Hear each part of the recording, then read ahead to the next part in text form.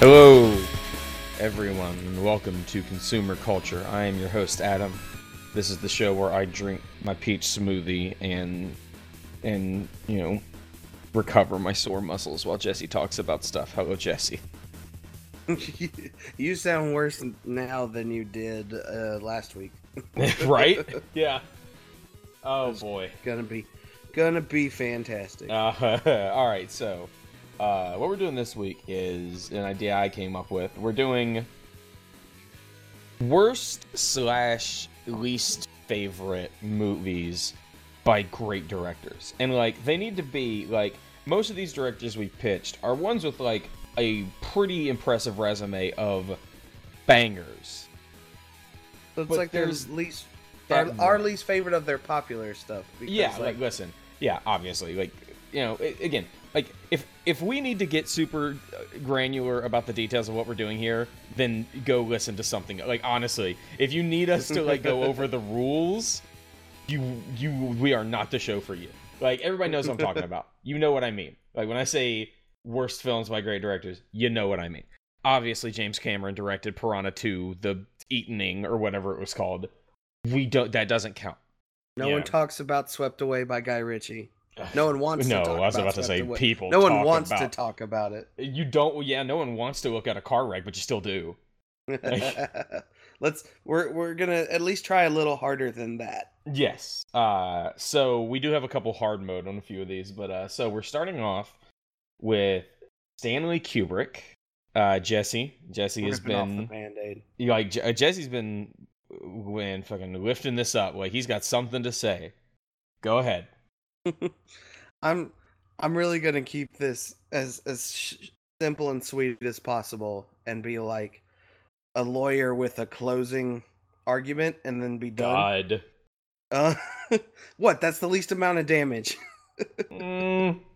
So, I've seen basically all his notable films except Lolita, because I can't find it. I wonder why. Yeah, that we actually just passed. I wonder why that movie's so hard to find. We actually just passed the 30th anniversary of that movie, and the trailer for that movie is just, how did they make a movie about Lolita?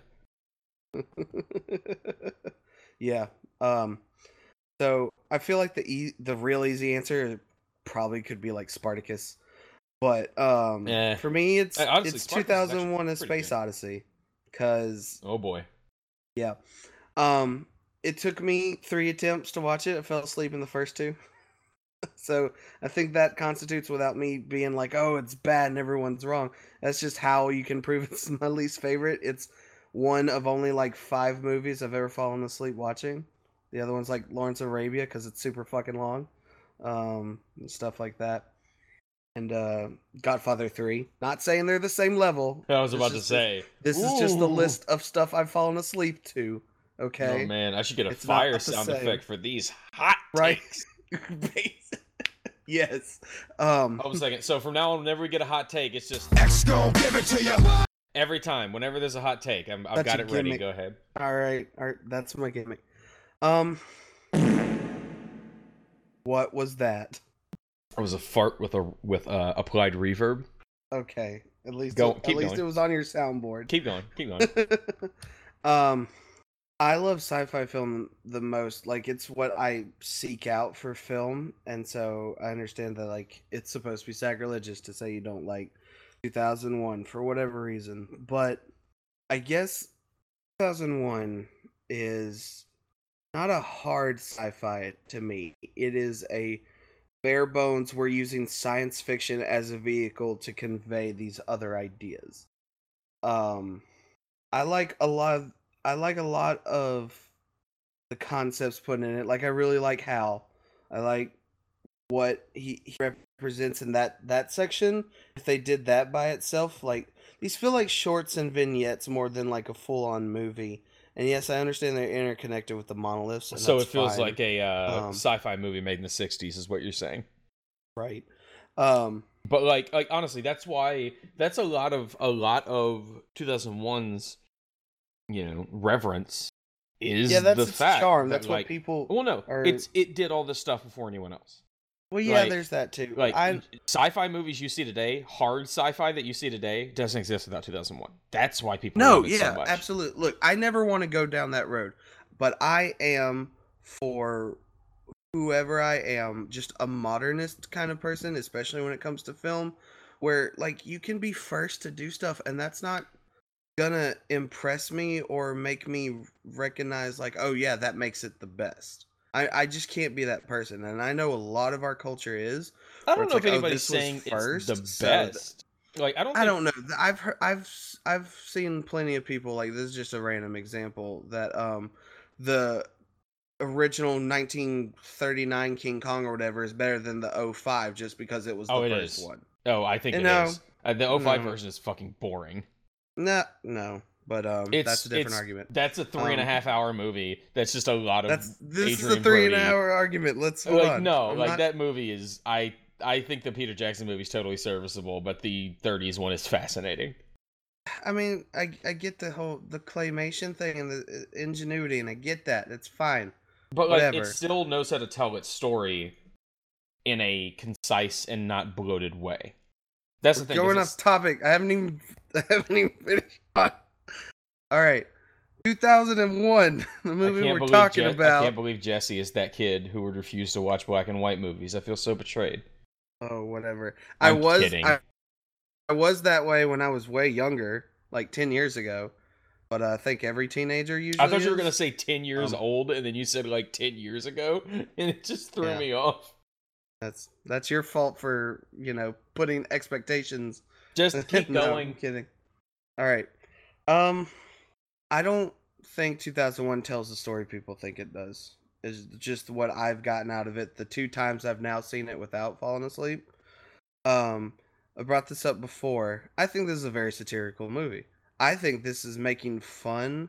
I think this Kubrick making fun of the idea of man trying to master anything, really, because the apes freaking out and beating each other and killing each other just because like they see this monolith and their brains like alter or whatever and they become man now because they can murder each other over this thing that they like. And then later on when Hal becomes smarter than them and kills the one guy and tries to outsmart them because he thinks he knows better and all these things, it just feels like this big like inside joke metaphor that people just won't understand of like anything in general, but let's say movies, just to be annoying, I guess. Of Kubrick's aware even then, because dude's always been ahead of his time. That's undeniable. Of the way people react to things and like, no, this is mine. This is how I am. This is what makes me me, and you can't have it, and you're nothing compared to what this thing means to me. It's how people argue about everything for the last 40 years. Since this movie came out, since before it, but especially now with the internet, it's been even worse. Like, Kubrick, if he'd lasted to see what Twitter was, he probably would be like, man, how can I, like, fuck this shit up? And I think that's what it really is. It's making fun of man thinking that he has control at all, and also just a satirical analog of people coveting art thinking that it's subjective. I think the monoliths represent how we probably always treated films. I don't know because I'm 25 and so I'm at the tail end of a century of filmmaking. That's how the first time I saw it all the way through felt like. It's not really this deep man versus nature kind of thing as far as like the way I've heard people explain it to me. It's more so of man can never change, yet he's always changing. It's the song remains the same kind of thing. Yeah, I could see that. I will say that mentioning that you've watched the movie twice and then saying that everyone else's interpretation of the story is wrong and yours is right might be the most pretentious thing I've ever heard in my entire life. I didn't say that mine was right. But you said this movie isn't telling the story that literally everyone else thinks it is. That's how I feel. I'm sorry. God. But yeah, no, I see what you're saying. But here's the thing: I think all those people also understand that it's satire. Like what you just described is basically the same thing they've been saying. It's just you added the word satire to it. Like, yes, it's I feel that makes kind it's of a man world of against difference. himself. It's man against himself. It's man like it's man's folly. It's man trying to control things. It's man trying to become God. That's the plot that everyone else has been saying this movie is for years. Like, Yeah, but no one calls it a satire, and I feel like that's a very different but like I feel like if you outlook went to on it those that people, really matters because people take this film extremely seriously. but like I feel People like if you went to like a are lot of rage like induced when you don't like this film or when you don't, understand what's going on or whatever. I think that matters the most is just how angry and serious people take this film. And I okay, don't think it should be. his worst movie is Eyes Wide Shut. Moving on. Like come on, like it's like yes, like 2001 is very interesting. It's hard to watch. It's way different from what we see now, but like I don't know. This is I art. just think there's a art. piece missing. That's all. Let me finish a sentence. Art is subjective. Art is what it means to you, and at the end of the day, that's what matters. If those people get mad because you don't view the film the same way they do, then they suck, and vice versa. But I don't know if that makes a movie bad, or like I understand why that's your least favorite because like it's like Rick and Morty, where like it's well made, but its fans mean I'm never going to watch that show again because I don't want to be associated with them. You need to play that hot take. You just basically said 2001 is the Rick and Morty of his generation. Do it. That would kill some people, which would be hilarious. That's not what I said. That's Anyway. basically what you said. Anyway, listen. If you're gonna make those jump No. points to me, I'm gonna do it to you. No. I just quoted exactly what you said. I quoted you back to you. You twisted my words. There is a difference. No, there's not. So from there, we're going to the Coen brothers. I think we both have the same answer for this, and it's the answer everyone else has, which is the Lady Killers. Like, I want to be a devil's advocate. Oh God. You know what's the problem of being a devil's advocate? What? You're still advocating for the devil. Yeah, that's fine. It's a phrase. I don't believe in the devil, so yeah, but still, people use anyway. Please allow me to introduce myself. I'm about to end this call. All right, keep going. All right, okay, so because I quoted Rolling Stones. We haven't gotten to Martin Scorsese yet. You can't bring up the Rolling Stones. You have to save the Stones for Scorsese. So petty. No, I'm kidding. All right. But yeah, okay, so defend the Lady Killers. Which, to be fair, don't get me wrong. There is entertainment to be had in the Lady Killers. Yeah. Go on. So I actually watched it last night to remember if it was worse than I recalled, and everyone else was right, and I'm just crazy because that's usually the point. Okay, even Space Odyssey, that's usually the point. I was about to say crazy. No. You just made the point that everyone else is wrong, and that you're the one who I'm messing with you. Go on.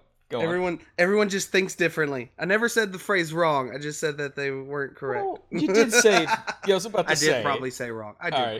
Anyway, go on. I hate you. No, that's fair. I'm kidding. That's fair. So I watched it, and what I always got from it, and even last night, it just feels like the way it was written, because everything that Coen Brothers do is super purposeful. Yep. Like they know. I think they know how bad that movie is because they wanted it to be. Because it's a very short film. It's very indie-ish. Like I don't think they really promote it super crazy, except like the production commercials probably were like, "Oh, it's a laugh-out comedy." I was about to say, no, this movie got like a bigger mainstream advertising push than any Coen Brothers had ever got. Like it was like this, and then it didn't happen again until like Burn After Reading. Maybe that could also be the joke. I don't know, but it always felt. And I mean this in a very positive way, like a really bad community play that some hack-ass dude who thinks he's the next Shakespeare wrote and directed and produced all himself, and when people don't clap at the end, they're the fools. They're absolutely wrong. It's like, no, this is a masterpiece. That's how it always felt to me. especially with Tom Hanks' character, which is just like the best, dumbest devil character, and because he's basically supposed to be Satan. Like Yep. they do all the hallmarks and stuff, especially the religious old black woman. That may be the toughest part in hindsight is the portrayal of every kind of black person in this movie. It's Maybe that rough. was an issue. Yeah. It's rough. Oh Um, my god, it's rough. as like I don't know the whole N-word situation, how that's used is strange, very strange. Um, but I don't know. I still laughed a lot at how bad it was, like the Here's whole the time. thing, like I understand where Um, you're coming from, and the Coen brothers are definitely the Coen brothers. You don't intentionally make a wide release major motion picture as shittily as possible. That's not a thing that happens. I feel like Like that. I feel like the Coen Brothers would totally no. do that. No, the Coen brothers wouldn't do that. The Coen brothers would do that on some little fucking $6 million budget, like, awards picture. Yeah, they would take those chances, but this was the Coen brothers mainstream. Like that's the thing. This was them getting a decent budget. It was $35 million, which is a decent amount for 2004, especially for the Coen brothers, Pretty big. and getting a wide release, a mainstream. Like, this was them trying to make a mainstream movie. I don't think it was them trying to make a mainstream movie poorly. I think it was just them trying to make a mainstream movie, and it's showing that they can't. Doesn't feel like a mainstream movie. Like, All to this, me, it's but a maybe super that's just broad me. comedy. Like, it's fucking... I Like, guess. it's a really broad, like, look at Tom Hanks in that movie. Look at Marlon Wayans in that movie. Look at the old black, like, look at every character in that movie. simply because Marlon Wayans is Like, in it. they I are don't painted know. with the broadest strokes possible. Like, this was Yeah. meant to be a mainstream popular comedy, and it showed that the Coen brothers can't do that, and more importantly, they don't need to. And that's all. Like, that's what we got. We got that. Before this, we got Intolerable Cruelty, which was very good, and kind of mainstreamy. It had a bigger budget and it made more money. I've actually not seen that one either. It's better than you think. Like, you forget that one's a Coen Brothers movie because it's just kind of like a romantic comedy. But it's really good. But yeah, and this was them. Yeah. Throwing my devil's hat into the ring. I don't even say it would be my least favorite, but I am surprised at the reception this film has now, and I've only seen it twice and it's been a while. I definitely need to rewatch it. But I remember watching it and like really, I don't know, it didn't feel right, and I knew it was Coen Brothers stuff, and that was Burn After Reading. Burn After Reading's I was- so good. Yeah, and I really didn't realize it made that much money comparatively to. It was other the stuff only they've done, Coen Brothers movie that ever opened at number one. which is mind-boggling that like True Grit didn't. That doesn't sound right, but Right? I mean, I Like, True believe Grit's you. the other kind of like mainstream. True Grit made more money than True any Grit other. was absolutely Oh, their God, mainstream thing. but it True was Grit's so fucking good. great. It was so good though. Yeah, and I think what bothered me with Burn After Reading the most, but I'm sure this was like again the point. No matter what you complain about Coen Brothers, I think it'll always be the point. In my opinion, I just think that's how they operate. No Yeah, it matter depends. what your issue is with whatever film they make. But like George Clooney killing Brad Pitt, so like sudden and random, and Yep. like I don't know, that always felt off to me. That always kind of kept me from enjoying the rest of the movie because I felt like they didn't. It just felt I'm like a Coen Brothers thing to me. I guess. Like, And nobody maybe it would. was- That's a very Coen Brothers move. Yes, but maybe it's because how I considered those two actors at the time as well. Yeah. Because I love the Ocean's movies. I know the first time I saw this movie, and from watching all the Ocean's movies, and then fucking George Clooney shooting Brad Pitt alone. I was like, what the fuck is this? And it's just I thought maybe this was just like not for me. But the second time I Boy, watched it, Yeah, go back knowing and that it watch was Burn coming, After Reading again. is yeah. And then even more recently with Hail Caesar, I Yeah. saw a lot of that same DNA in it because it deals with all espionage kind Mhm. of stuff, but in an even more nonsensical way. And I say Hail Caesar is super underrated, I think it's underrated, definitely. but Like, my thing Yeah. with Burn After Reading could Burn After Reading is basically The Big Lebowski, where you have this weird plot with a bunch of characters, and all of the characters are fucking idiots. That's what the Coen brothers do super well. They did it in Raising Arizona. They did it in Fargo. They did it in The Big Lebowski. They didn't know Brother Art, though. It lacks the camaraderie. It's a bit nastier. Movies, it's a bit nastier, but it is. Like, I feel like they wanted to take that formula and go a little bit different with it. And yeah, like Burn After Reading is basically The Big Lebowski because everyone in that movie is a fucking idiot. No one knows what they're doing. And it ends, one of my favorite thing is it's something that the Coen brothers do. They've done it in like 4 or 5 movies. They did it in No Country for Old Men. They did it in The Big Lebowski. It just ends. You don't see the resolution, but there is just like a character telling you what happened. Whether it be Tommy Lee Jones muttering to himself at the end of No Country for Old Men, or Sam Elliott in The Big Lebowski, and like Burn After Reading at the end of it, J.K. Simmons on the phone like, okay, so we got it back, and we paid the woman off. Like, just like, okay, so all the plot threads are tied up. Cool. And then credits. And that's, I love it. Caesar is basically like that as well. Yeah, it's so good. No, I enjoy that, but everyone's an idiot in Lady Killers too. But yeah, but like they're not. Everyone's an idiot because they're like. Everyone's an idiot because they're written to be, whereas in something like Burn After Reading, it actually feels like everyone's an idiot, if that makes any sense. Like, obviously they're written to be in The Lady Killers, but like it feels like they're stretching. Like, I don't know. I'm still going to go with my pathetic bad screenwriter defense, because it's just how it always felt. Because you're a pathetic bad screenwriter? Oh! Ooh. I'm sorry. I'm ending this call. I'm sorry. That was mean. I hope you have cramps at work. I'm sorry. Over. Can't get up. Keep going. That was no. mean. That's all I had. Oh. What's next, Dick? Next up is James Cameron, which was hard mode. Couldn't pick Avatar. Boo! And here's the thing, I wouldn't have picked Avatar. You're gonna lose your mind at what I picked. It was always going to be this. If Avatar didn't exist, it was always going to be this. Is it Titanic? No, well, you get to go first. Oh no, well, yeah, I guess so because we both did it. It's The Abyss. Like I've never seen it. I do not like The Abyss. I think the production of The Abyss was hell.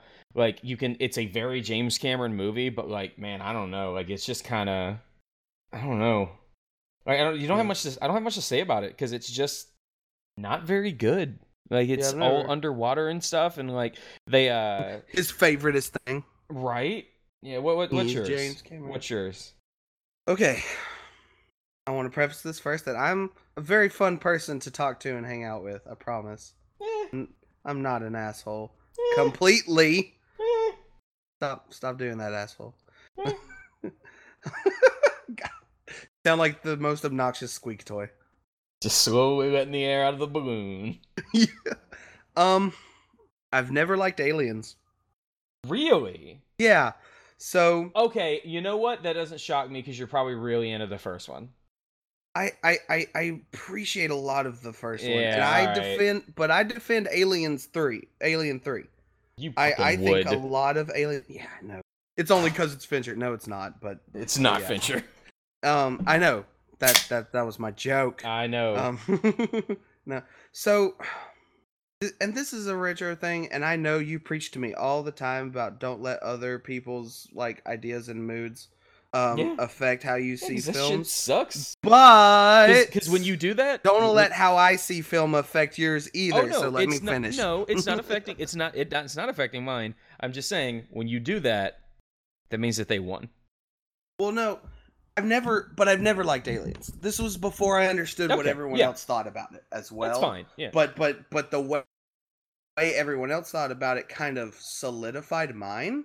But to me, Aliens started, and this is something I feel like people don't think about.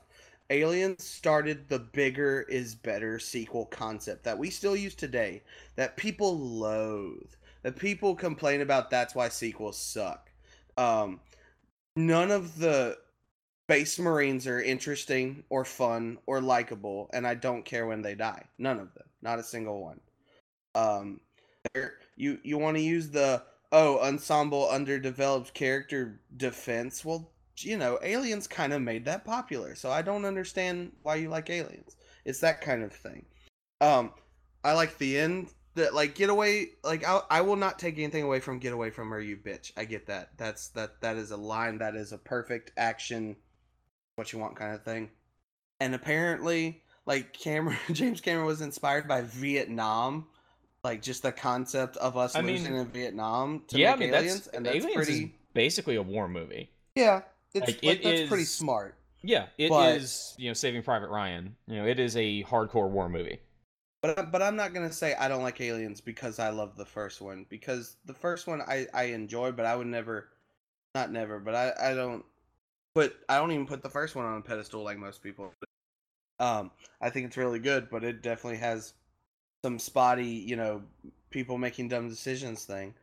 Um, and that always bothers me and gets to me in places. Like I understand it's movies, but you talk about characters being written like actual people, and I guess it's just me and whatever, but I I was don't about to say because register that a lot of people can make that many dumb decisions in a row. I don't know, But because Paul Reiser, Lance Henriksen, and Bill Paxton are incredible in that movie. yeah, They are awesome. Like Paul Reiser is incredible as the fucking slimy underhand. Like that's the thing. It's not that there's stupid decisions being made. It's that it is the awful techno corporate future. It's fucking listen. You replace Paul Reiser in this movie with Elon Musk, and it makes total sense because you could absolutely see how somebody can make that stupid decision. that's fine. Like it's the techno future where everything is owned by 3 corporations and they don't care about the people. And so they send their people out there to make stupid decisions to make sure that the company's bottom line is fine. That's why they made all the stupid decisions. No, there's that. When I said the stupid decision, I was talking about the first movie. Oh, okay. Yeah, no, that's yeah. that's just it's the 70s and we have to make a horror movie. Right. But this one, it's way different. I don't know. It is very different. It is. And I never, I don't know. The bigger is better concept. Even before I knew what that was, when I was a kid and I first saw Aliens, it just, I don't know. It didn't work for me. It was like, oh shit, there's more. Now they're gonna die faster. Okay, I get it. Also, I don't like children. I guess I never really thought about it, but yeah, Newt, you don't like Newt kids is in super movies. inconsequential to me. Like her existence is problematic. I don't know if I would say that it's exactly bigger is better. It's just that's how it's always felt to me. Look at the Alien Queen. That's bigger is better. But it's just different. Like it's big. It's different. It's bigger because it's different. But I don't think James Cameron went into it saying, I want to make the biggest bombastic sequel ever. I think he went into it saying, I want to turn this horror movie into this balls to the wall action movie unlike anything anyone has ever seen, which he accomplished. This was the action movie. It was. Until Terminator 2 came out. Right. See, you say that, but he's known for big and bombastic. That's his he thing. is, but again, he is known for big and bombastic, but he did not come into this movie saying, I am going to make the blueprint with which all sequels will now be made. I understand that. He just wanted to make a badass movie. Listen, don't get me wrong. I totally understand why you feel the way you feel. I get it. But man, also, last line, more defense of Alien 3. Alien 3 is more psychological, in my opinion, and that's what I like from Alien. Yeah, I can see that. Psychological intimacy and nonsensical, oh fuck, this is way too much. I liked that more. Yeah, that's just me. Did you ever hear the story about James Cameron pitching a sequel to Alien? No. He walked into a boardroom. There's a bunch of film execs there. And he had chalkboard. He walked with a chalkboard, and he wrote Alien, and then he wrote an S at the end of it, and then he turned the S into a $, and he walked out. That's right. It's very good. But no, that's why people to touch on Avatar. I think Avatar's fine. I think Avatar is totally entertaining for what it is, and it's fine. I have no qualms with Avatar. I don't care. It's not worth me. It's not worth me fucking fighting over because it is what it is. It's fine. But I have too many qualms to list. We can go. Here's the thing. I would want you to make that argument without using the word Pocahontas, and your fucking head would explode. Dances with Smurfs because they already did Again, it for me. yes, without using That's not Fern Pocahontas Gully, though. Fern Gully, Dances with Wolves, or Pocahontas. White savior. But again, listen, I'm not saying that excuses it, but You know what? people are not making that exact same argument against the movies that they're holding against it, which are all guilty of the same thing. I mean, I don't really like any of those either. No, I'm not Except talking Fern about you Gully, specifically. I just mean in general. Like, Yeah. you cannot say Avatar is terrible because the story of Pocahontas, and then talk about how good Pocahontas is, because that was a bad story as well. Oh yeah, I don't like the cartoon Pocahontas. But again, I don't think it's a movie. Like, film is a visual medium, and each film brings different things to the table. And I don't think that, like, if you care that much about the plot of Avatar, you might need to go out a little bit more. Because, like, that's not a plot movie. Like, it's a spectacle. Yeah. Like, it's meant to be a visual spectacle.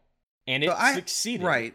It is, but I have no defense for this. I was never, and maybe because I didn't go see an IMAX, whatever. But I was never wooed by the visuals either. Like, I think that movie at the time looked incredible. Like, in 2009, in 3D, like, on the big screen, it was like the best, awesome. The closest experience I had to that, because I didn't see it in theaters because I was not interested at all. It didn't look good to me. Right? Yeah, like that. But the closest experience to that I had was my uncle's entertainment theater. He had actual speakers all over the living room, and he had like an 100-inch something TV, and we watched it there with the whole family one time when we were visiting. That's the closest I got, and it's just also, you are inherently a more plot person than a visuals person, and so I think your qualms could get summed up in it's not what you're looking for. It is. It absolutely. Like, I think that should be your qualms. Like, it's not for you. It, like, I always mean for everything that I don't like to be that it's not for me. Yeah. But it'd probably get lost in the other stuff. Yeah, as you're nitpicking it, like, it's like, okay, there's this, but also it's just not for me. And then there's this, like, but also, it's just not for me. And then there's this. Right, but it's not for me because I think so much differently than other people, to the point where most people think that I'm just like a complete idiot. Like, I've not had many things where I've defended the way I think about stuff where the bottom line is people just flat out telling me that I'm stupid. Well, those people suck. Like, yeah, I know. Fuck those people. But that's what I'm saying. It's like, because I didn't want that to end where you think I was being pretentious. Like, I think differently. No. My brain is good. No, not at all. I think better than others. Yeah. I think so differently. People think I'm psychotically. Yeah, like, those people are fucking dumb. But yeah, like, I think Avatar, like, boils down to what. And here's the thing: I really like James Cameron as a director because he is great at that spectacle. I know what I'm getting into when I go to a James Cameron film. Like, fucking True Lies is awesome. And that's it's just a huge, at the time, it was the most expensive movie ever made. It was a spectacle. Like, I really like Titanic still. Oh no, Titanic is incredible. Like, Titanic, anybody who criticizes Titanic hasn't seen Titanic in a long time. Titanic is the one time where James Cameron told an incredible story, because the plot of that movie is great. Like, the story of that movie is great. And then halfway through, after you're invested in the plot, comes the spectacle. Like, that movie is incredible. I rewatched it about a year and a half ago, and it blew me away. Because I was one of those people, I was like, is Titanic? I don't know. Like, is it really? And then I watched it again. I was like, oh no, this is better than I thought it was. Oh, Titanic is so good. Next up. I think you register very differently watching Titanic as an adult. Oh, 100%. Because when you're a kid, it's just really long and boring and a chore, and you have to cover your eyes during the booby scenes. So many sexy parts. Yeah, but you have to cover your eyes during the booby scenes because you're watching it with your parents. At least I was. Or you snuck it away and you watched it by yourself and you saw the boobies. God. Next. Also, one of my favorite things in the world is going to Goodwill and just seeing shelves filled with the double VHS Titanic, because that movie sold 1 billion copies on VHS. It was 2 VHSs. You couldn't fit it on one. That's all right, next up, Jesse. Right. Jesse. Yes. Okay, this is the one time. I'm going to let you go first, but this is the one time where I'm going to argue that there is a correct answer. A hard correct answer. Okay. What is Steven Spielberg's worst movie? Oh, you shouldn't let me go first. So this is again 1000% because my brain is brain. I've never, and as was probably 2 years ago, so it's still been a while. I've never ever enjoyed or found the majesty or majesticness of anything. I Oh don't God. like E.T. I don't Oh. like E.T. Oh yeah, because you don't like kids. Yeah, but Like, I don't yeah. like the alien. I don't like the. But you know what? I had an amazing epiphany one time because there was an argument about people who didn't like the ET or whatever, and someone brought up the music, and this was right. This was about 5 years ago, right when I started realizing how much music matters in a film. And someone's like, the John Williams score makes the movie, blah blah blah blah blah. And someone played the end clip without music of Yeah. him saying goodbye. That whole scene Yeah. of "I'll be right here" without music, and I liked it way more. Really? Yes, That's weird. I don't think I want that sweeping superhero style John Williams score with this movie about Well, not judging or hating someone completely Yeah. different than you, that you have to leave and abandon, that has to go away. I don't think I want that uppy feel good kids adventure tone with this, and that's why I like Stranger Things, because they don't well, do that either. Also, you just don't like Spielberg that much, and that is Spielberg. That is like, also true. to its DNA, that is Spielberg. I get, yeah. Like, I there like is his no horror more movies. a Spielberg movie than E.T. Yeah. Because that's Spielberg. Like, and listen, if that's not your thing, I understand. But Yeah. like that, like But no, sweeping. I just could never do Yeah. E.T. as a kid. Like, I love The can- Goonies, and I love Breakfast Club, and E.T. is just like... I go back and forth on E.T. Like, I appreciate E.T., but E.T. ain't a movie I'm gonna sit down and turn on. You know? Right. I liked it when I was a kid a little bit, and Yeah. that's about it. But yeah, I to me, I'm way more interested in the things that in the past 7 or so years that E.T. has spawned and inspired, like Super 8 and Stranger Things, stuff like that. I think that's like that interests me more than E.T. itself. Yeah. But I see where you're coming from. You don't like kids, you don't like Spielberg that much, and this is the Spielberg kid Yeah. film. But I really think super, like, subconsciously, the John Williams score did not help me. So I made an argument. This is a little bit off topic. I made an argument that we were talking about artists who have touched the most lives, who have, like, what artist out there has is recognizable to the most people. Their work is recognizable to the most people. Like, Definitely, probably Spielberg. No, John Williams. Oh, I get what you're of saying. Okay. Like John Williams is probably the artist whose work has touched the most people and resonates with the most people, because you can look at his work from Star Wars to Jurassic Park to Superman to Harry Potter to E.T. to all the stuff that he's done.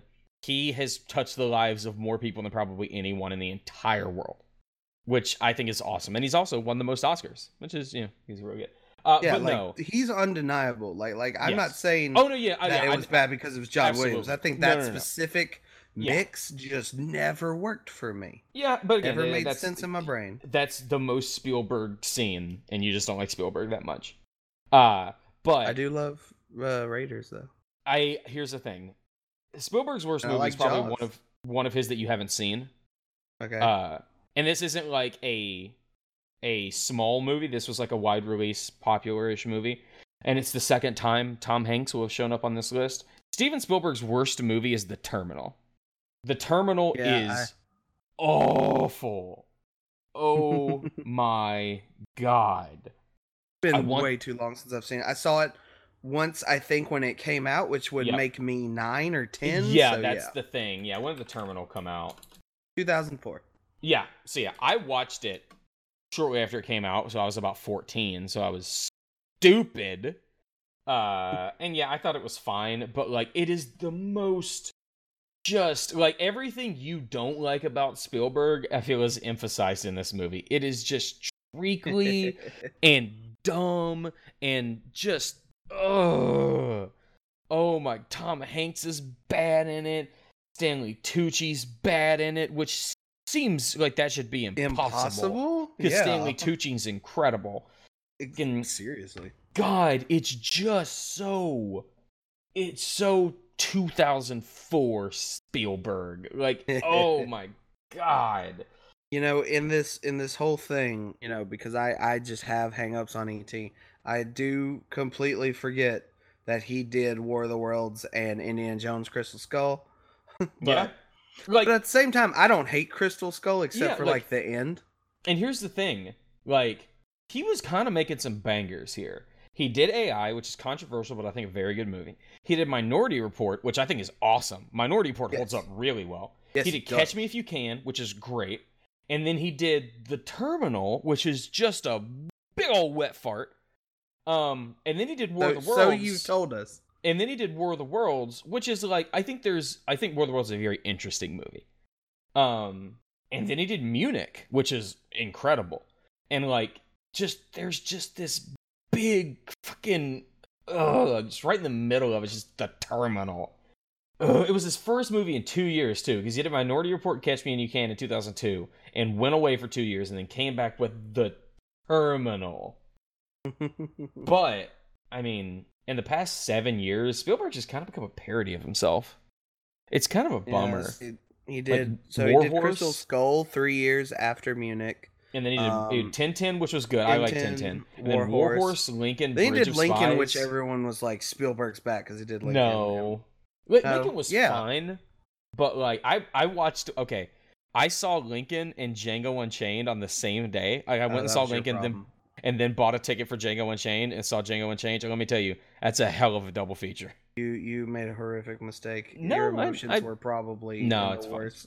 Not really, because I didn't see Django first. Oh, But no, I saw Lincoln, then I saw Django. Gotcha. Which again, very, very similar movies in a lot of ways, but very different. I could be wrong saying this for him, but I think my dad said Lincoln was like the best movie he'd seen in like 10 years. Cause well, yeah, because because Spielberg now, like, Lincoln is a dad movie. Me and Josh were talking about Right. that a couple weeks ago. We were talking about the Rewatchables and how the Rewatchables is a podcast on the Ringer. It's a very entertaining podcast, but up until recently, the Rewatchables was just kind of dad movie, the podcast. Where you have middle-aged Bill Simmons and a bunch of other white dudes around him talking about dad movies. They did do Mad Max Fury Road though, which I'm still. I said until recently. I know. I'm saying I'm adding to you. Yes, but helping. recently they've done really well in their most recent season. They did stuff like The Devil Wears Prada, Mad Max Fury Road. They're branching out. But originally it was just like a lot of dad movies. A lot of Spielberg movies specifically. Yeah, a lot of Spielberg. And like War Horse, that's a dad movie. Lincoln, that's a dad movie. Bridge of Spies, that's a dad movie. That's a brutal dad movie though. But and here's the thing: all of these movies are good. Like, they're all very watchable, but they're just like you forget about them the moment they're over. And I'm still mad that Mark Rylance won the Best Supporting Actor Oscar over Stallone for Bridge of Spies. And then the BFG is fine. And I still haven't seen The Post, but I've heard it's very. But I like all those movies. But I mean, if you've seen All the President's Men, you've seen them all. You've seen that's the thing. But yeah, that's the thing. I can. That is something for whatever reason. I like those types of movies as well. Yeah, I'm a sucker for that stuff. Honestly, it's one of the reasons why I like Captain America: Winter Soldier so much, because it's basically just a political espionage movie wrapped around a superhero movie, and it's got Robert Redford. And it got Robert Redford. And then he did Ready Player One. The least said about that, the better. Next, this is not the time for the Ready Player One. Look, for the Ready Player One conversation. Actually, it shouldn't be as good as it is what I want to say. I'm not saying it's great. I'm gonna have to step out on a limb and say I have not seen Ready Player One because I have no interest in it. Negative interest. I'm a black hole of interest for Ready Player One. Totally fine. But it's because you really don't like the book. Yeah, well, because I don't like, because I think a lot of issues with like our culture, especially online culture, is fucking spoon-fed nostalgia. I think Stranger Things is the perfect example of that because it is inspired by that stuff, but not just exactly like, no, here's a picture book of all the things you like. It's taking that nostalgia and making something new out of it, and there's nothing new in Ready Player One. Yeah, this is very true because it's all the same. Because it's the thing that I never could get in, which is massive multiplayer online stuff, and specifically everyone's avatar gets to just be these things that they like. Yeah, I get that. but again, we'll it's move like on. fucking. It's like at best, it's like destructive because nostalgia has become this like super reductive, destructive thing that like fucking inspires shitbirds on the internet and actually like actively hurts people. Like remember Leslie causes Jones? People to think they know what they're talking about simply because they remember something a certain way. Yeah. Also, it gives people like a quote unquote ownership over something. Like remember when Leslie Jones got harassed off the internet because she had the gall of being in Ghostbusters because of nostalgia, and also because she's a woman. Ghostbusters thing is stupid. And like so, like in the best case, even if that movie was not great or whatever, I still really enjoyed it. But regardless, in It's the best fine. case, that type of nostalgia is like just reductive and stops us from moving on. And in the worst case, it is destructive and hurts people. And Ready Player One just reinforces that stuff. I'm not gonna sit here and say it shouldn't exist because, like, listen, that's fine. I have a lot of friends that really enjoy it, and that's cool. I'm glad that makes them happy because they're my friends, and I'm happy when they're happy. But man, I can't, like, it's just, I think it's so much of what is wrong with, like, internet culture and stuff like that. Let's move on, Teletubby. All right, so, Christopher Nolan. I mean, it's The Dark Knight Rises, right? Yes, okay. Okay, yeah, all right, just making sure. Damn, yeah. Like, it is. That was great. Like, I feel like, there could have been a hard mode on this, but no, because all the other ones are bangers, and this one is not. Like, here's the thing. If you say we can't pick Dark Knight Rises, like, all right, we have to pick somebody other than Nolan. Because all of his other movies are awesome and just ridiculous. But yeah, like, Dark Knight Rises just... It doesn't end well for me. It just doesn't. My God. I saw on Twitter yesterday, somebody posted a video of Talia al Ghul's death at the end of that movie. It might be the worst death scene in movie history. Doesn't she do the one thing you're not supposed to? Her eyes are open. She goes, oh. Yeah, like she goes like, my father's work is done, and then just, and like closes her eyes and like tilts her head over, and it's like, really? You couldn't do another take? I haven't seen that movie in a while, and I still remember. God, you couldn't do one more take. I think there's a lot of things that have made The Dark Knight Rises. Yeah, like I think there's a lot of things that make it not hold up. I think coming out the same year as Avengers didn't help. Which kind of like set the new paradigm for comic book movies. And I still will defend Bane to my death. I think Bane was the best part of that movie. However, yeah, for me, what has made it infinitely better, and almost the only way I will probably ever rewatch Dark Knight Rises with friends, it being in Spanish, because it was on HBO Latino. And I was like, why not? And I watched the whole thing, and this is the best fucking thing I have ever seen. Good It was God. so great. It was, because I didn't know what was happening, but it was a hard telenovela bullshit, and it was great. Especially Bane. They didn't have the voice thing. It was just, I guess, the closest thing to Ricardo Montalban they could find. That's what he sounded like. It was great. It was, it was so fun to watch like that. And then, it really is just a Zorro movie when you watch it in Spanish too, I assume. Which, I mean, makes sense because Batman is just Zorro. Right, exactly. That's what I mean. But yeah, so it's just... I remember not really liking it, period. Yeah. Like whatever, I can do without it. And then when I watched it in Spanish, like, this is awesome. Yeah, because like, I saw it at midnight and, watching a movie. Nobody walks out of a midnight movie disliking it because it's like 3 a.m. and you're delirious. But yeah, like it was fine. I liked a lot about it. I like a lot of the individual pieces. I like Tom Hardy. I like Anne Hathaway. Yeah, I really like Catwoman. I like Joseph Gordon-Levitt. I don't like the wink and the nod at the end where like, oh, your name's Robin. That was completely unnecessary. Oh, we didn't need that. I mean, sure. We didn't need that. I thought you meant it was at the very end. It was the least Nolan thing ever because it felt like the studio told him he had to put that in because he walked out with a 2x4 with Robin written on it and cracked it over my fucking skull. Like, no, I get it. Also, Robin. Also, they were like, oh, your name's Robin? Like, who? No, it's not. No one's named Robin. No. It's just like oh, here's your thing. Oh, your real name is Tim. Like, oh shit, that's Tim Drake. Okay, that's fine. That would have Or like worked. or They like should have done oh that. or They should like have done that. That would have been awesome. or like he gets called Rick in the whole movie, but he's just like, oh yeah, Richard, you can call me Dick, and like, oh, it's Dick Grayson. Oh my god. But no, better but- than Robin. Yeah. but no, Yeah, his yeah. name is come on, like that just like because when that happened, I was in the theater and a bunch of people were like, and I was sitting in my chair just like, are we watching the same thing? This is dumb. What just happened? And that's the thing. That's what makes that's the cardinal sin. There are moments in this movie that you can look at it and say, that's just kind of dumb, which is what you never want to say in a Christopher Nolan movie. Like, Christopher Nolan doesn't do that. He doesn't do dumb things. He does outlandish things. He does things that don't always make sense, but they always feel right. Complex things. They're not stupid. They're not dumb. But yeah, and then the very end where you find out that somehow Batman faked his death and he's in and like Michael Caine acts like he was in on it.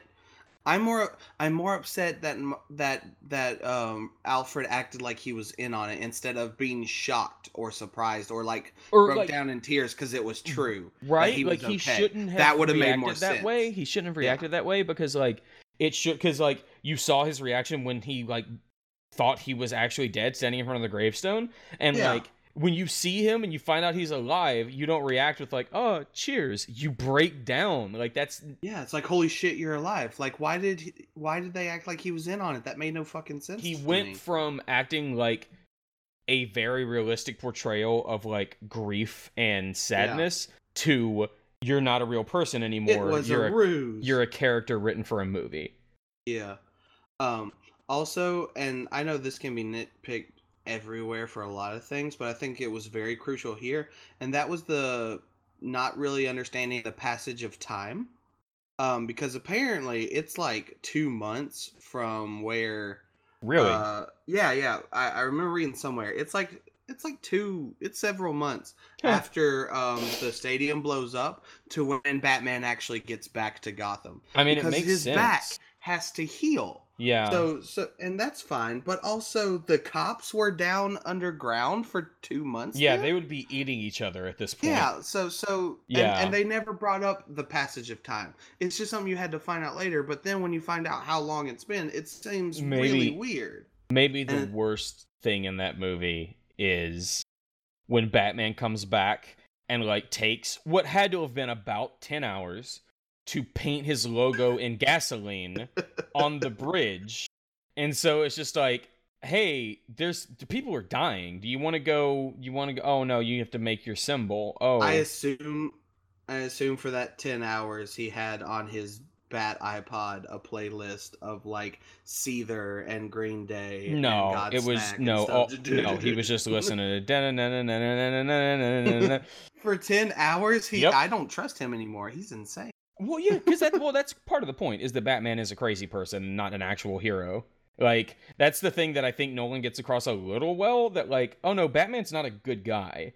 Batman isn't a real hero. He's a crazy person who spends his billions on ways to more effectively punch poor people instead of spending that money on helping people. Because that's the thing.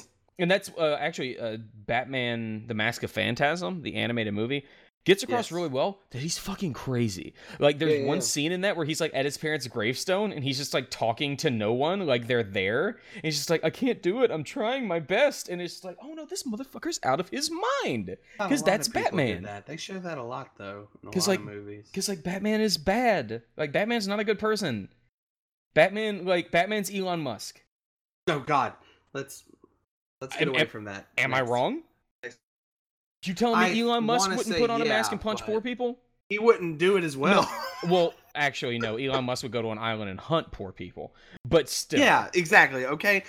I'm sorry, but there's a slight difference. I'm drawing a line here. There's a slight difference. I will say he's crazy, but he's crazy and he at least thinks he's doing the right thing. Elon Musk would not be doing the right thing. So do Elon Musk and Jeff Bezos. They both think they're doing the right thing. Well, hoarding the but when money you and start, making people you start die. hunting people. I don't know. That's true. No. They tell you. They're no.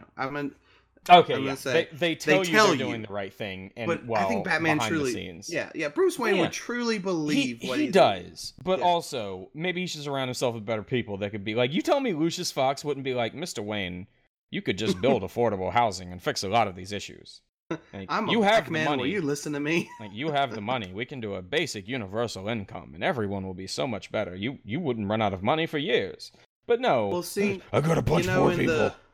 In the Bruce Timm cartoon Batman, which will always be the best. That's kind of what he does. He's a charitable entrepreneur. He fights just criminals, but he does have the mind break still. But yeah, but like that's the thing. Like he is a like a philanthropist. But like, dude, you're not doing more about Batman. You're not doing good enough because like with the money you have, you can actually eliminate all these problems, but you just aren't interested in it. Jesse. You're such a hipster right now. Anyways. Jesse. Yes. What's the worst Edgar Wright movie? Okay, so I threw this up and down, and I wasn't quite sure.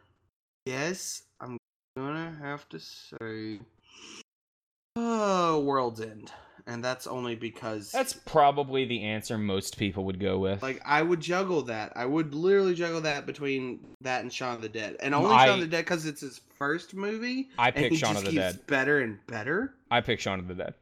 Okay. I think only because it's his first movie, in my opinion. I think Shaun of the Dead and World's End are right there. They're both incredible. This was the really hard one because like he hasn't made a bad movie. Like they're both incredible movies. I like what he did with the World's End a little bit better, but God, Shaun of the Dead's so good. Like it's a fucking. He made a romantic comedy with just zombies around. Yeah. But yeah, like that's the thing. You could just see him getting better and better. I think the World's End comes down to, do I feel like going suddenly from this is an Edgar Wright movie and this is good and this I enjoy everything about this to the end still being fine, but suddenly turning into a Hitchhiker's Guide to the Galaxy ending. See, I was into that because like the World's End felt like him taking risks he hadn't taken before. And that's I think that's kind of why I am a bit more into it, because he did take some like heavy, like hard right turns, which I was into, but like characterizations of people, like characterization and just plot wise, like there's no way you can tell where that movie's going. That's true. You know, alien invasion at the end, but you don't get there for a while, which like, doesn't make it a better thing. And also, like Shaun of the Dead is a romantic comedy wrapped in a zombie movie, and The World's End is like a movie about like addiction and being self-destructive and all that wrapped around like an alien movie. And I like the human core of The World's End a little bit better than I like the human core. I think I like the characters a lot more in World's End. Like I like the human core of The World's End more than I like the human core of Shaun of the Dead, partly because the human core of Shaun of the Dead is just like, and again, it's probably because it's his first film. It's just kind of standard, like it's fairly standard fare. And then The World's End, I might switch my Shaun of the Dead. And then The World's End, they get into some of that. Like when he wrote that, when he and Simon Pegg wrote that, it's I felt like they have some friend who's an alcoholic, and this is their like a hardcore like self-destructive alcoholic. You know what? And this is probably Simon Pegg's best character. Oh yeah, it's his best performance by a mile. It's so good. But yeah, it feels like I'm gonna go with Shaun of the Dead. It feels like it feels like a therapy for them of like working out these issues they have with somebody in their life. Shaun of the Dead has a better like overall flow and plot, I think, but World's End has really good characters, and it's taking what we've seen. You know, imagine if Beer Fest made you cry. God, I forgot about what Beer Fest is. I think that's ultimately what this is. If Beer Fest made you cry and was a little less, white American and a little more British American or white British, whatever. But yeah, so yeah, I'm gonna change it to Shaun of the Dead because I think I can watch World's End's characters more. Yeah. So yeah. Okay. I have a question. Yes. What's his best movie? Hot Fuzz. Period. Thank you. Yes, that is Always the has been. It's so good, and we will fucking. God. So I you love want to Hot do this Fuzz so now? Do you much. want to agree like all these directors we're doing now about their worst? Do you want just next week to do their best? Because we That's not a can. bad idea. Yeah, I'm into that. Yeah. Yeah, we'll Uh, promote that then. God, Hot Fuzz is so good. Like Baby It's Driver's fucking great, great. Yes. but Baby Driver isn't as easy to watch as it was a year ago. Yeah. Well, I will say Babe Driver is the most Edgar Wright It's as the far as Edgar most Wright Edgar filmmaking. Wright. Yes. But beyond that, like the best story, characters, So good. progression, Also, twist, all that is just Hot Fuzz. But Also- let's save that. to bring it back around, Hot Fuzz is also an incredibly nostalgic movie filled with nostalgic action Clips movie and stuff. references, but all of the references are very subtle and you wouldn't catch them. So like do you have Hot Fuzz on like DVD or anything like that? Absolutely, I have it on Blu-ray. Have you ever watched it with the like trivia track on it? No, I should. So they have like it was a thing that they did in like the late 2000s of a lot of movies would come with like alternate subtitle tracks that would just like have like trivia and stuff like that, kind of like a commentary without a commentary. And I watched Hot Fuzz with that trivia track on a billion times when I was in high school and it points out every reference. Like literally, this That's character is amazing. named this character is named this because it is named after the person that like co-wrote Lethal Weapon and stuff like that. Like it is. That's- But again, it's I love good shit types like of that. nostalgia because it's interesting and integral to the film. Edgar Wright's great. We'll dive more into that next week. So like we picked Guy Ritchie. And you have an embarrassment of riches if you're picking the worst Guy Ritchie movie. Not even counting Swept Away. Cuz you got two fairly mediocre Sherlock Holmes movies to pick from. But you've also got King Arthur.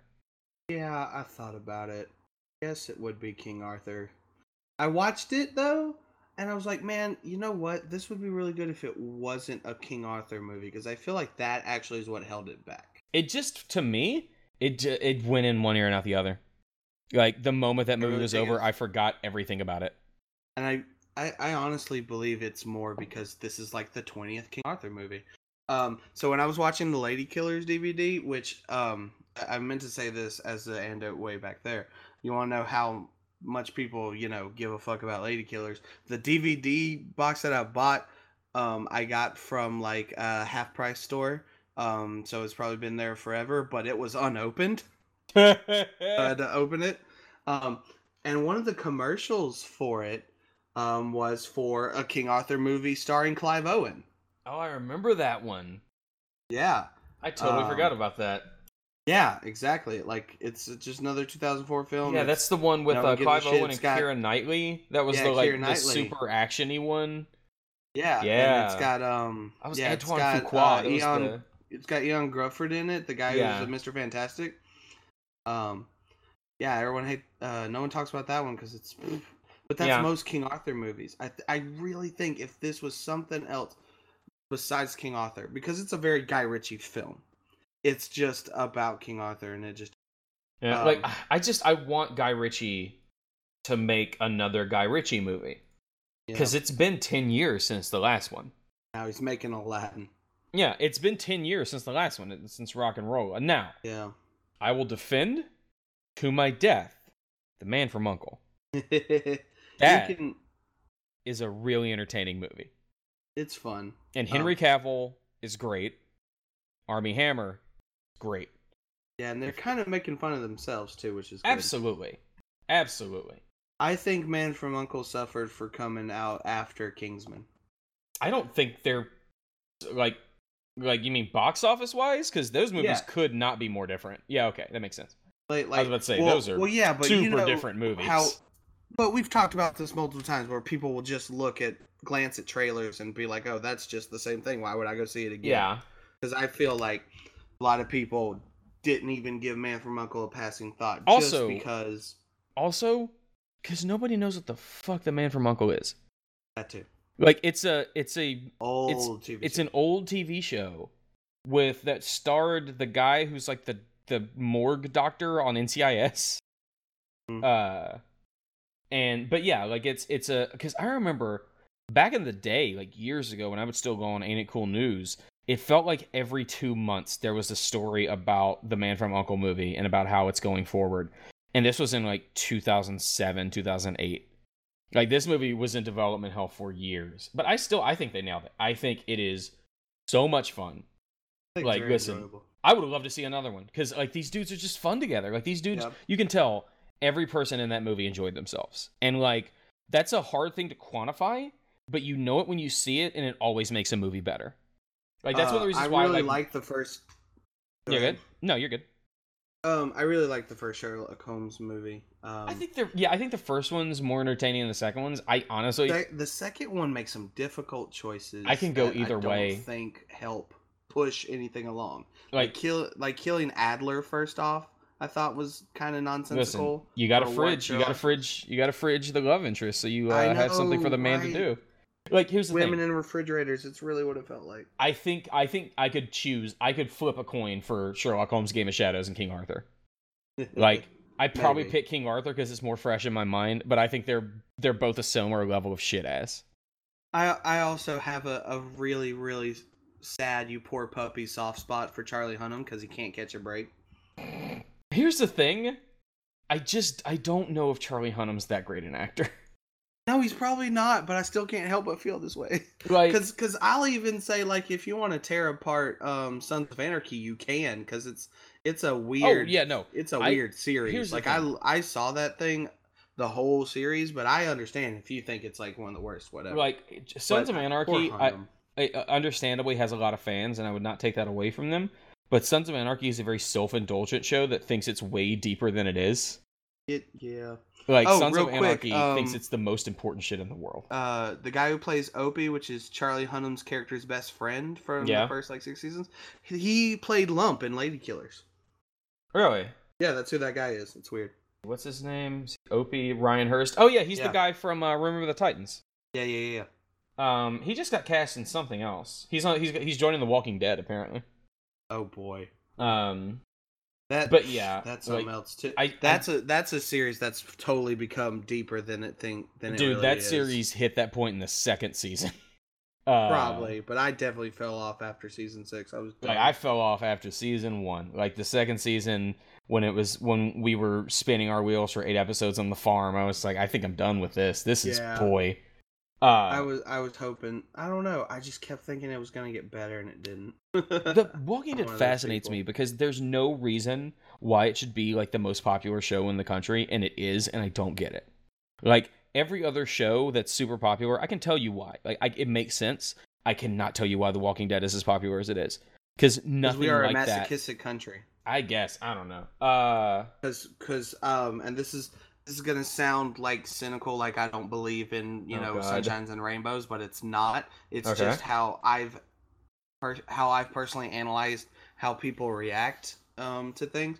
We are a culture that really believes in our feelings and how we feel about stuff and how we want certain things to go, and yet at the same time we want, whatever reason, crave for that conflict and to be destroyed, to have this emotional trauma in order to get to the point of where we can say that oh, you just don't understand.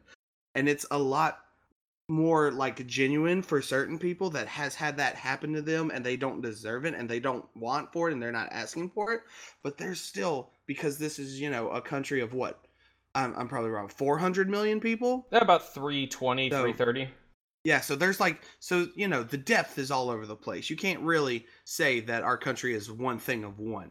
But then there's just the 10, or I guess now 6 million people that watch Walking Dead who believe that emotional trauma getting from that show makes them justifiable for something. It's a different kind of crowd that, ultimately you immediately don't want, and I just, it takes me a minute to really understand, like, no, this isn't it. Yeah, I can But see there's that. the two sides, and it also, it also rears its head when a rape scene in Yep. Game of Thrones happens. Yep. It's the same divide. It's it always the is. idea. It's the people who don't want this shit to happen, and the people who think when this shit happens, they can be justified. And it's a blurred line that people can't even understand and register that there's a difference, and we should not attack everybody who responds certain ways, but Also, I think it's a lot of people who think that in order for something to be deep, it has to be suffering. Like yeah, I was something gonna say it has to hurt you. like oh no, like these people that think that they are like these fucking connoisseurs because they watch shit that's like just miserable because that makes it better. And people who've experienced real misery can't help but be angry at those people. But no, like and I think Walking Dead's got one more season in it.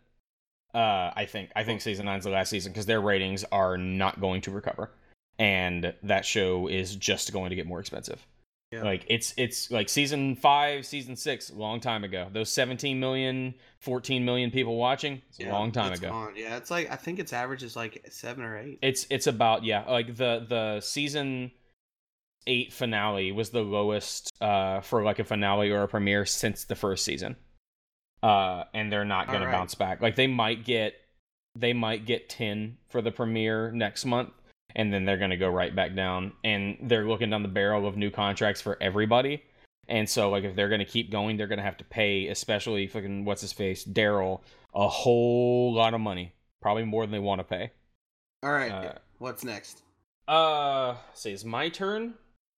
Maybe. So it's David Fincher. All right, and. Okay, his worst movie, not counting Alien 3, I think is The Game. But I still haven't seen it. But Fight Club. Ugh. Now, I'm going to make a similar argument that you made with 2001. Fight Club is a great movie, but here's the thing. You don't like the pretentiousness of people who like 2001 a lot. I don't like the like actual real world destructiveness of people who like Fight Club a lot. That's fair because like people who like 2001 I'll say this and you can condemn me for it. The wrong people like Fight Club. Oh no, like that's the thing. Like people who are super into 2001 just like to smell their own farts. People who are super into Fight Club are gonna beat their girlfriend up. Like, this is a quote from David Fincher. His 16-year-old daughter went over to her friend's house, and they had a Fight Club poster on their wall. And she came home. She said, "Hey, Dad, I went over to so-and-so's house, and they had a poster for your movie on the wall, Fight Club." And he looked at her and said, "Never go back to that kid's house." Like, Fight Club was telling a very specific story that has gotten just chewed up, mutilated, and spit out. And it's, I think it was Fincher that said this. I could be wrong. But he said, like, the legacy of Fight Club is what happens when frat boys read Nietzsche. That is 100% Fincher. Like, yep. He is aware of what he's done, and he hates it. It's a great movie. Yep. But like, man, the legacy of that movie is just. And again, it's not like, oh, it's not Rick and Morty. It's not people being annoying. It's like fucking people like grabbing tiki torches and going to alt-right rallies are sitting there asking themselves, what would Tyler Durden do? And that's the thing. Like, it's not like, because I don't like to be the person that like allows other people's reactions to something to affect my enjoyment. But when it hits a point of being that one back, yeah, like when it hits the point of being real world destructive, that's the problem. Like that's when I'm like, oh no, this is a bridge too far. What's your choice? It's the same way. Well, it's real quick. It's the same way I feel about how people took away from the V for Vendetta comic. Oh, absolutely. Not the movie, because the movie is really hopeful and smart and understands what it had to change. Yeah. Something Alan Moore couldn't, because when he watched it, he hated it, because Alan Moore's crazy. I know, also, but like, he's the point. He's the problem. Is he doesn't understand how things change, and you have to change with it, and you have to make your message different. But also, like the V for Vendetta comic, V is a bad guy. Yeah. Like he's not good. He's not the hero in that comic, but people think he is, and they put on the fucking mask. But even worse, the only sympathetic person 100% believes in what he's doing and takes up his mantle, and that's why you have a bunch of asshole hackers who are probably super abusive in any way you can define the word, have fucking V for Vendetta Guy Fawkes masks. Oh no, anybody like anybody with a like there is like a Fight Club poster is a red sign or a red flag. A Guy Fawkes mask is the everything's on fire run. If you see that, run. Like, you don't want any part of that. No one understands, except probably most British people, no one understands what Guy Fawkes means or represents. Because Guy Fawkes, like, was a terrorist who wanted to destroy the government and put in place a church government. Like, I don't understand why Guy Fawkes Day is a thing. Guy Fawkes is, like, a bad person who wanted the church government?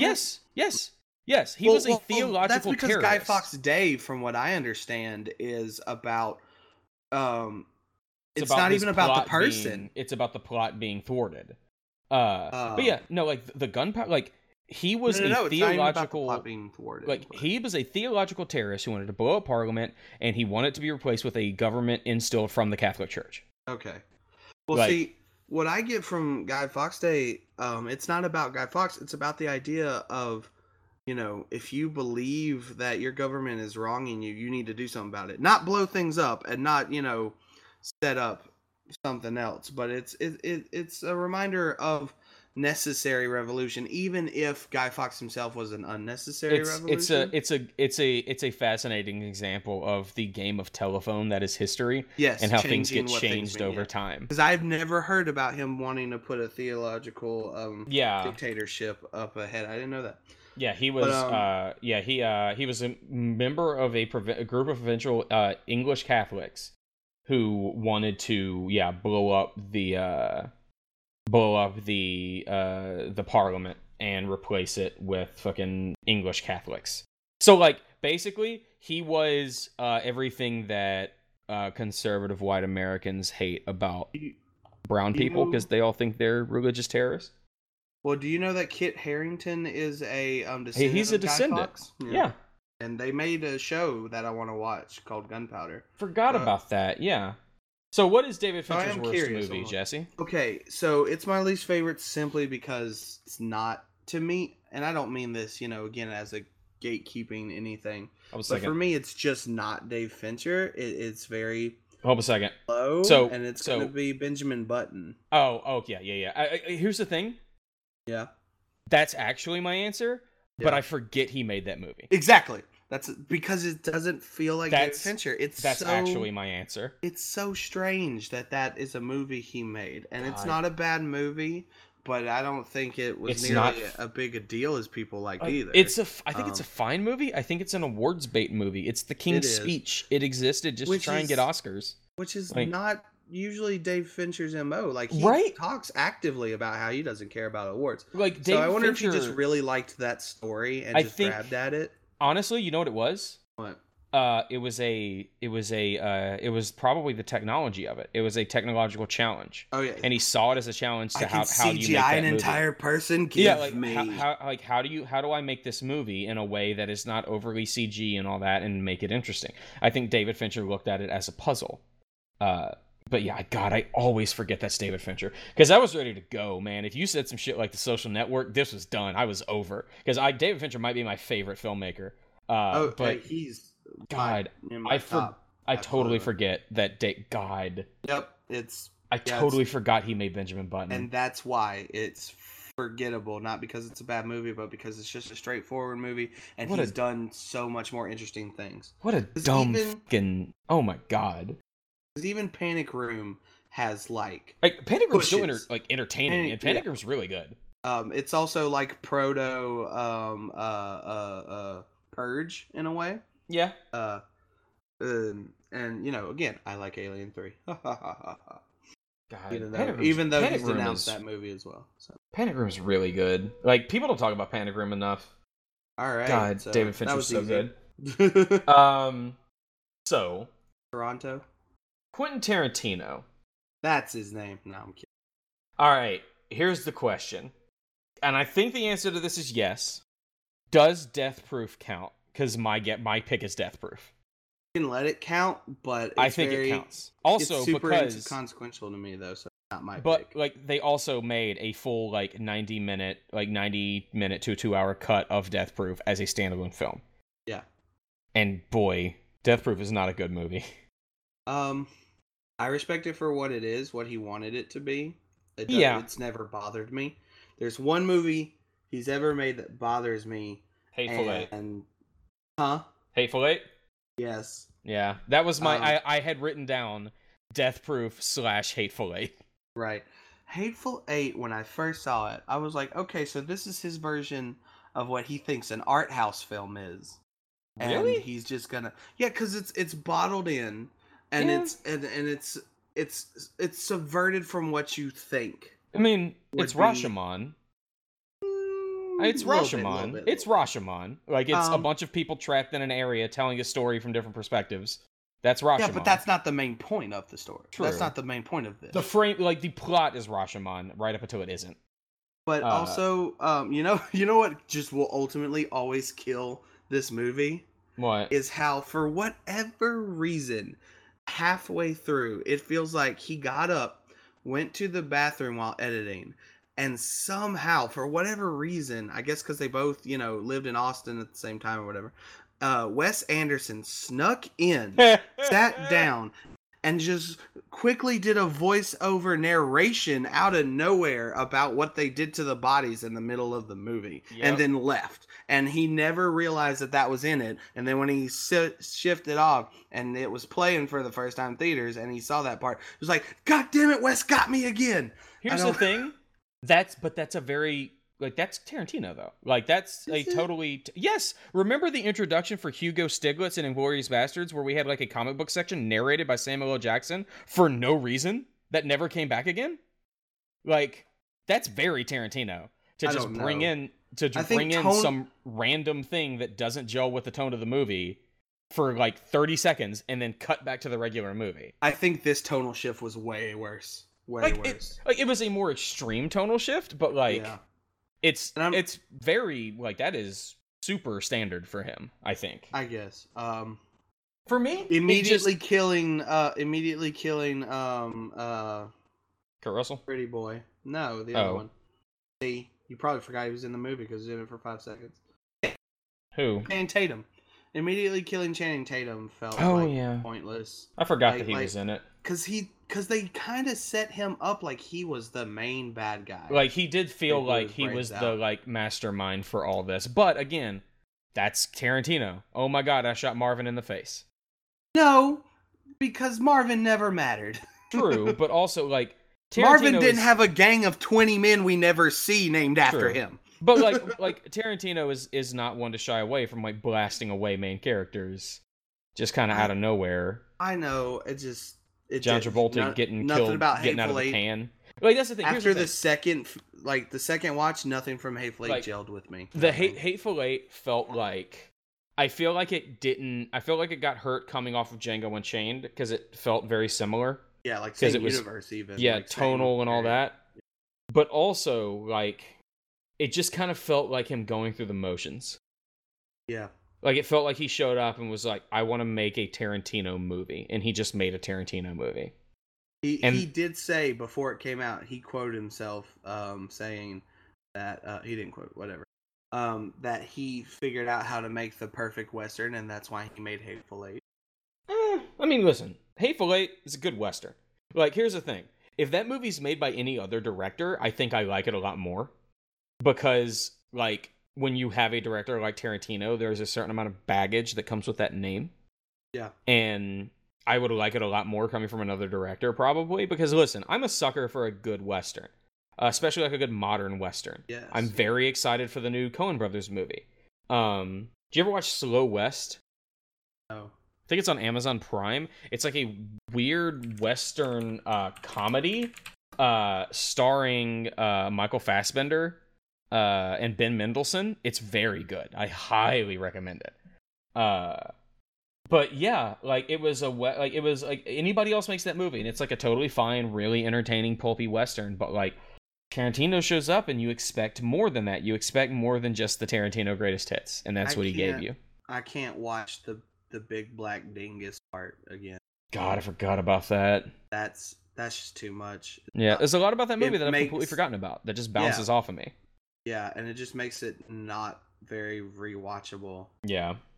But so we're on the last one, right? So, Jesse. Yeah. What's Martin Scorsese's last movie? Sorry, worst movie. What's Martin Scorsese's worst movie? So there's a few movies I still want to see, but from what I have seen, I was gonna say Cape Fear. Oh, I don't know if I can go on that journey with you.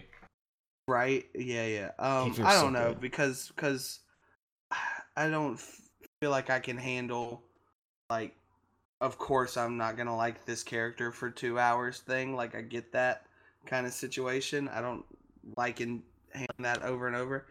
But and it's still, I guess, basically not liking Robert De Niro for 2 hours. I'm not big on Casino. Well, yeah, I no, feel actually, like it's an ultimate rehash of Goodfellas. Yeah, so I was about to say, I'm picking like, honestly, Casino. I think Casino is a solid pick because it is just Goodfellas Part 2. It is 100% Goodfellas Part 2. I would not fault you for that at all. So I'm gonna go with Casino because I remember, again, the 2 times I've watched it, I'm like, man, I just watched Goodfellas. There's more to Goodfellas. There's more like engagement in Goodfellas. Yeah. Casino, like if I want to watch, doesn't have that magic. Casino just doesn't have that magic. If I want to watch Casino, I'll watch Goodfellas because it's the same movie but way better. Casino but mine just doesn't have the same thing. Go for it. Mine is very controversial. I think Martin Scorsese's worst movie is Gangs of New York. I love Gangs. Gangs of New York is a performance. If you have any, like, it's a slow, plodding, boring movie lifted up by Daniel Day-Lewis's performance. And I think we give it a pass because we have been trained to think that everything Daniel Day-Lewis touches is fucking solid gold, even though I think it's one of his lesser performances. Here's my thing, because I was thinking about this the other day. Take that movie, same movie, replace Daniel Day-Lewis with, oh god, I can't remember his name. Give me a second. Replace Daniel Day-Lewis with Michael Shannon. Because he could give a very similar performance. I'm just imagining Michael Shannon with the flag draped around him now. Do you think that movie is as beloved as it is if you do that? I don't know. So my reason why I've loved Gangs of New York forever, it is slow, but I like it slow. It feels really brutal and intense without being overly not in a brutal Tarantino way. It's a brutal Scorsese way, which is its own type of brutal. No, I've always appreciated the slow burn. It's my favorite Cameron Diaz performance. Like, listen, don't get me wrong. I can appreciate a slow burn in a movie, but like Gangs of New York just feels very self-indulgent to me. Maybe, yeah. It does suck that like we don't get the actual fight at the end, which is kind of the point, but then there's a lot to it. I'm up and down depending on which day of the week it is. Yeah.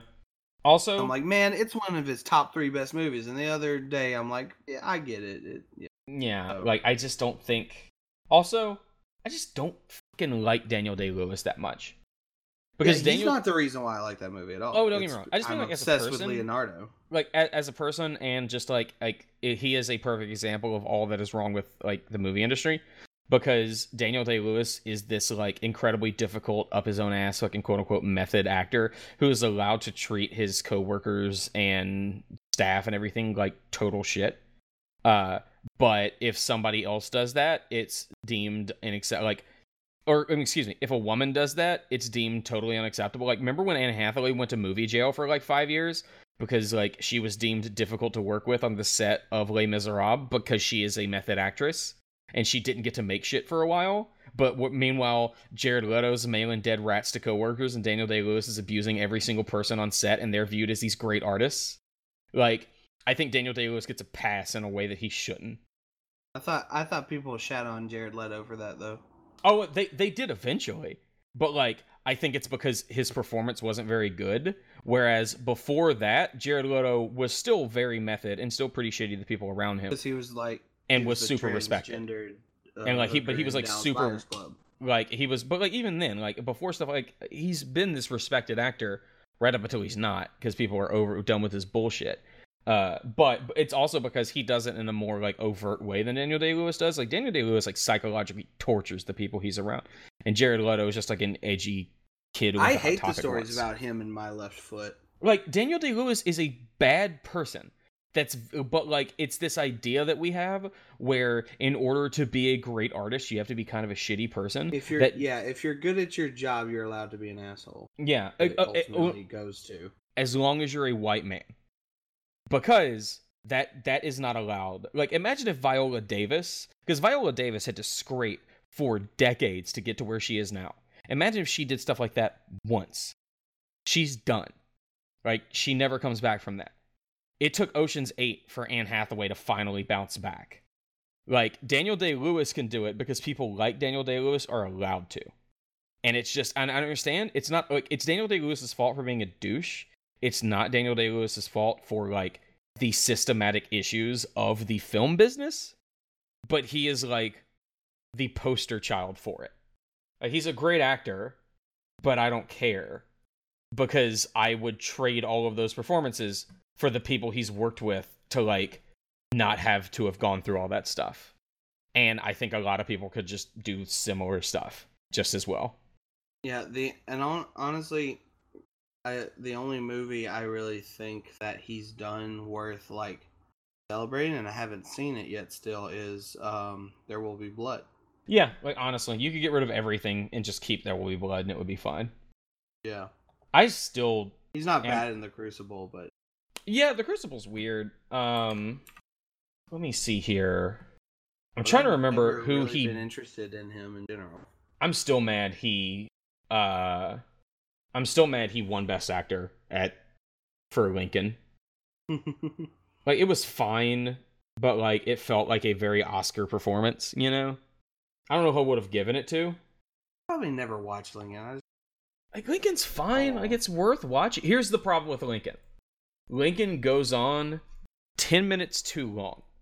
Because you have, like, you're near the end of the movie, everything's taken care of. Lincoln is talking about, oh, I'm going to the theater. And there's this great shot of him walking down the hall and putting on, like, his stovepipe hat and walking out the door. And that's when the credits should roll, right? Everybody knows what's about to happen. Roll credits. But no, it goes for another 10 minutes, and you see him at the theater, and you see the assassination, and you see him get rushed back, and you see him die. And, like, that didn't need to happen. You had the perfect ending. You had the perfect shot to end the movie on. But you kept going. What's wrong with you? It's like Robin in Batman, or in Dark Knight Returns. It's like, it is this overwhelming lack of subtlety. Like, trust your audience. We all took 7th grade U.S. history. I promise we know what's going to happen. Oh man, that death scene. Right? Oscar-winning death scene. Anything else? Any honorable mentions? Any other, like, let me see here. Trying to think if there's any other directors I can think of that we didn't touch on. Oh, we could do that, like, another episode. Yeah, probably. You know, there are plenty of directors. We could do best films by worst directors. Throw Tim Burton and Ridley Scott in there. We could do that. God. Well, thank you very much. That was fun. We got any news stuff? Not really. It's fine. There's anything you want? There's people not figuring out if Henry Cavill has left DC or not. Yeah. Listen, Marvel. They can't figure it out. Or Marvel. DC. Cast Oscar Isaac as Batman and Michael B. Jordan as Superman, you cowards. Come on, that would be... Batman, wow. So I was talking to a friend of mine, because there's like a new Batman, or a new Addams Family animated movie coming out.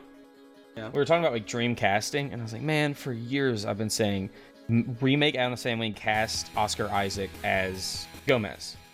And... I was like, so I was talking to a friend of mine, and I was like, oh yeah, so who's starring in the new Addams Family movie? And he's just like, Oscar Isaac is playing Gomez. I was like, wait, what? He's like, are you messing with me? I said, no. He's like, yeah, no, like, Oscar Isaac's playing Gomez. And I was like, that's great, but it should be live action. He looks like Gomez Addams. Pretty funny.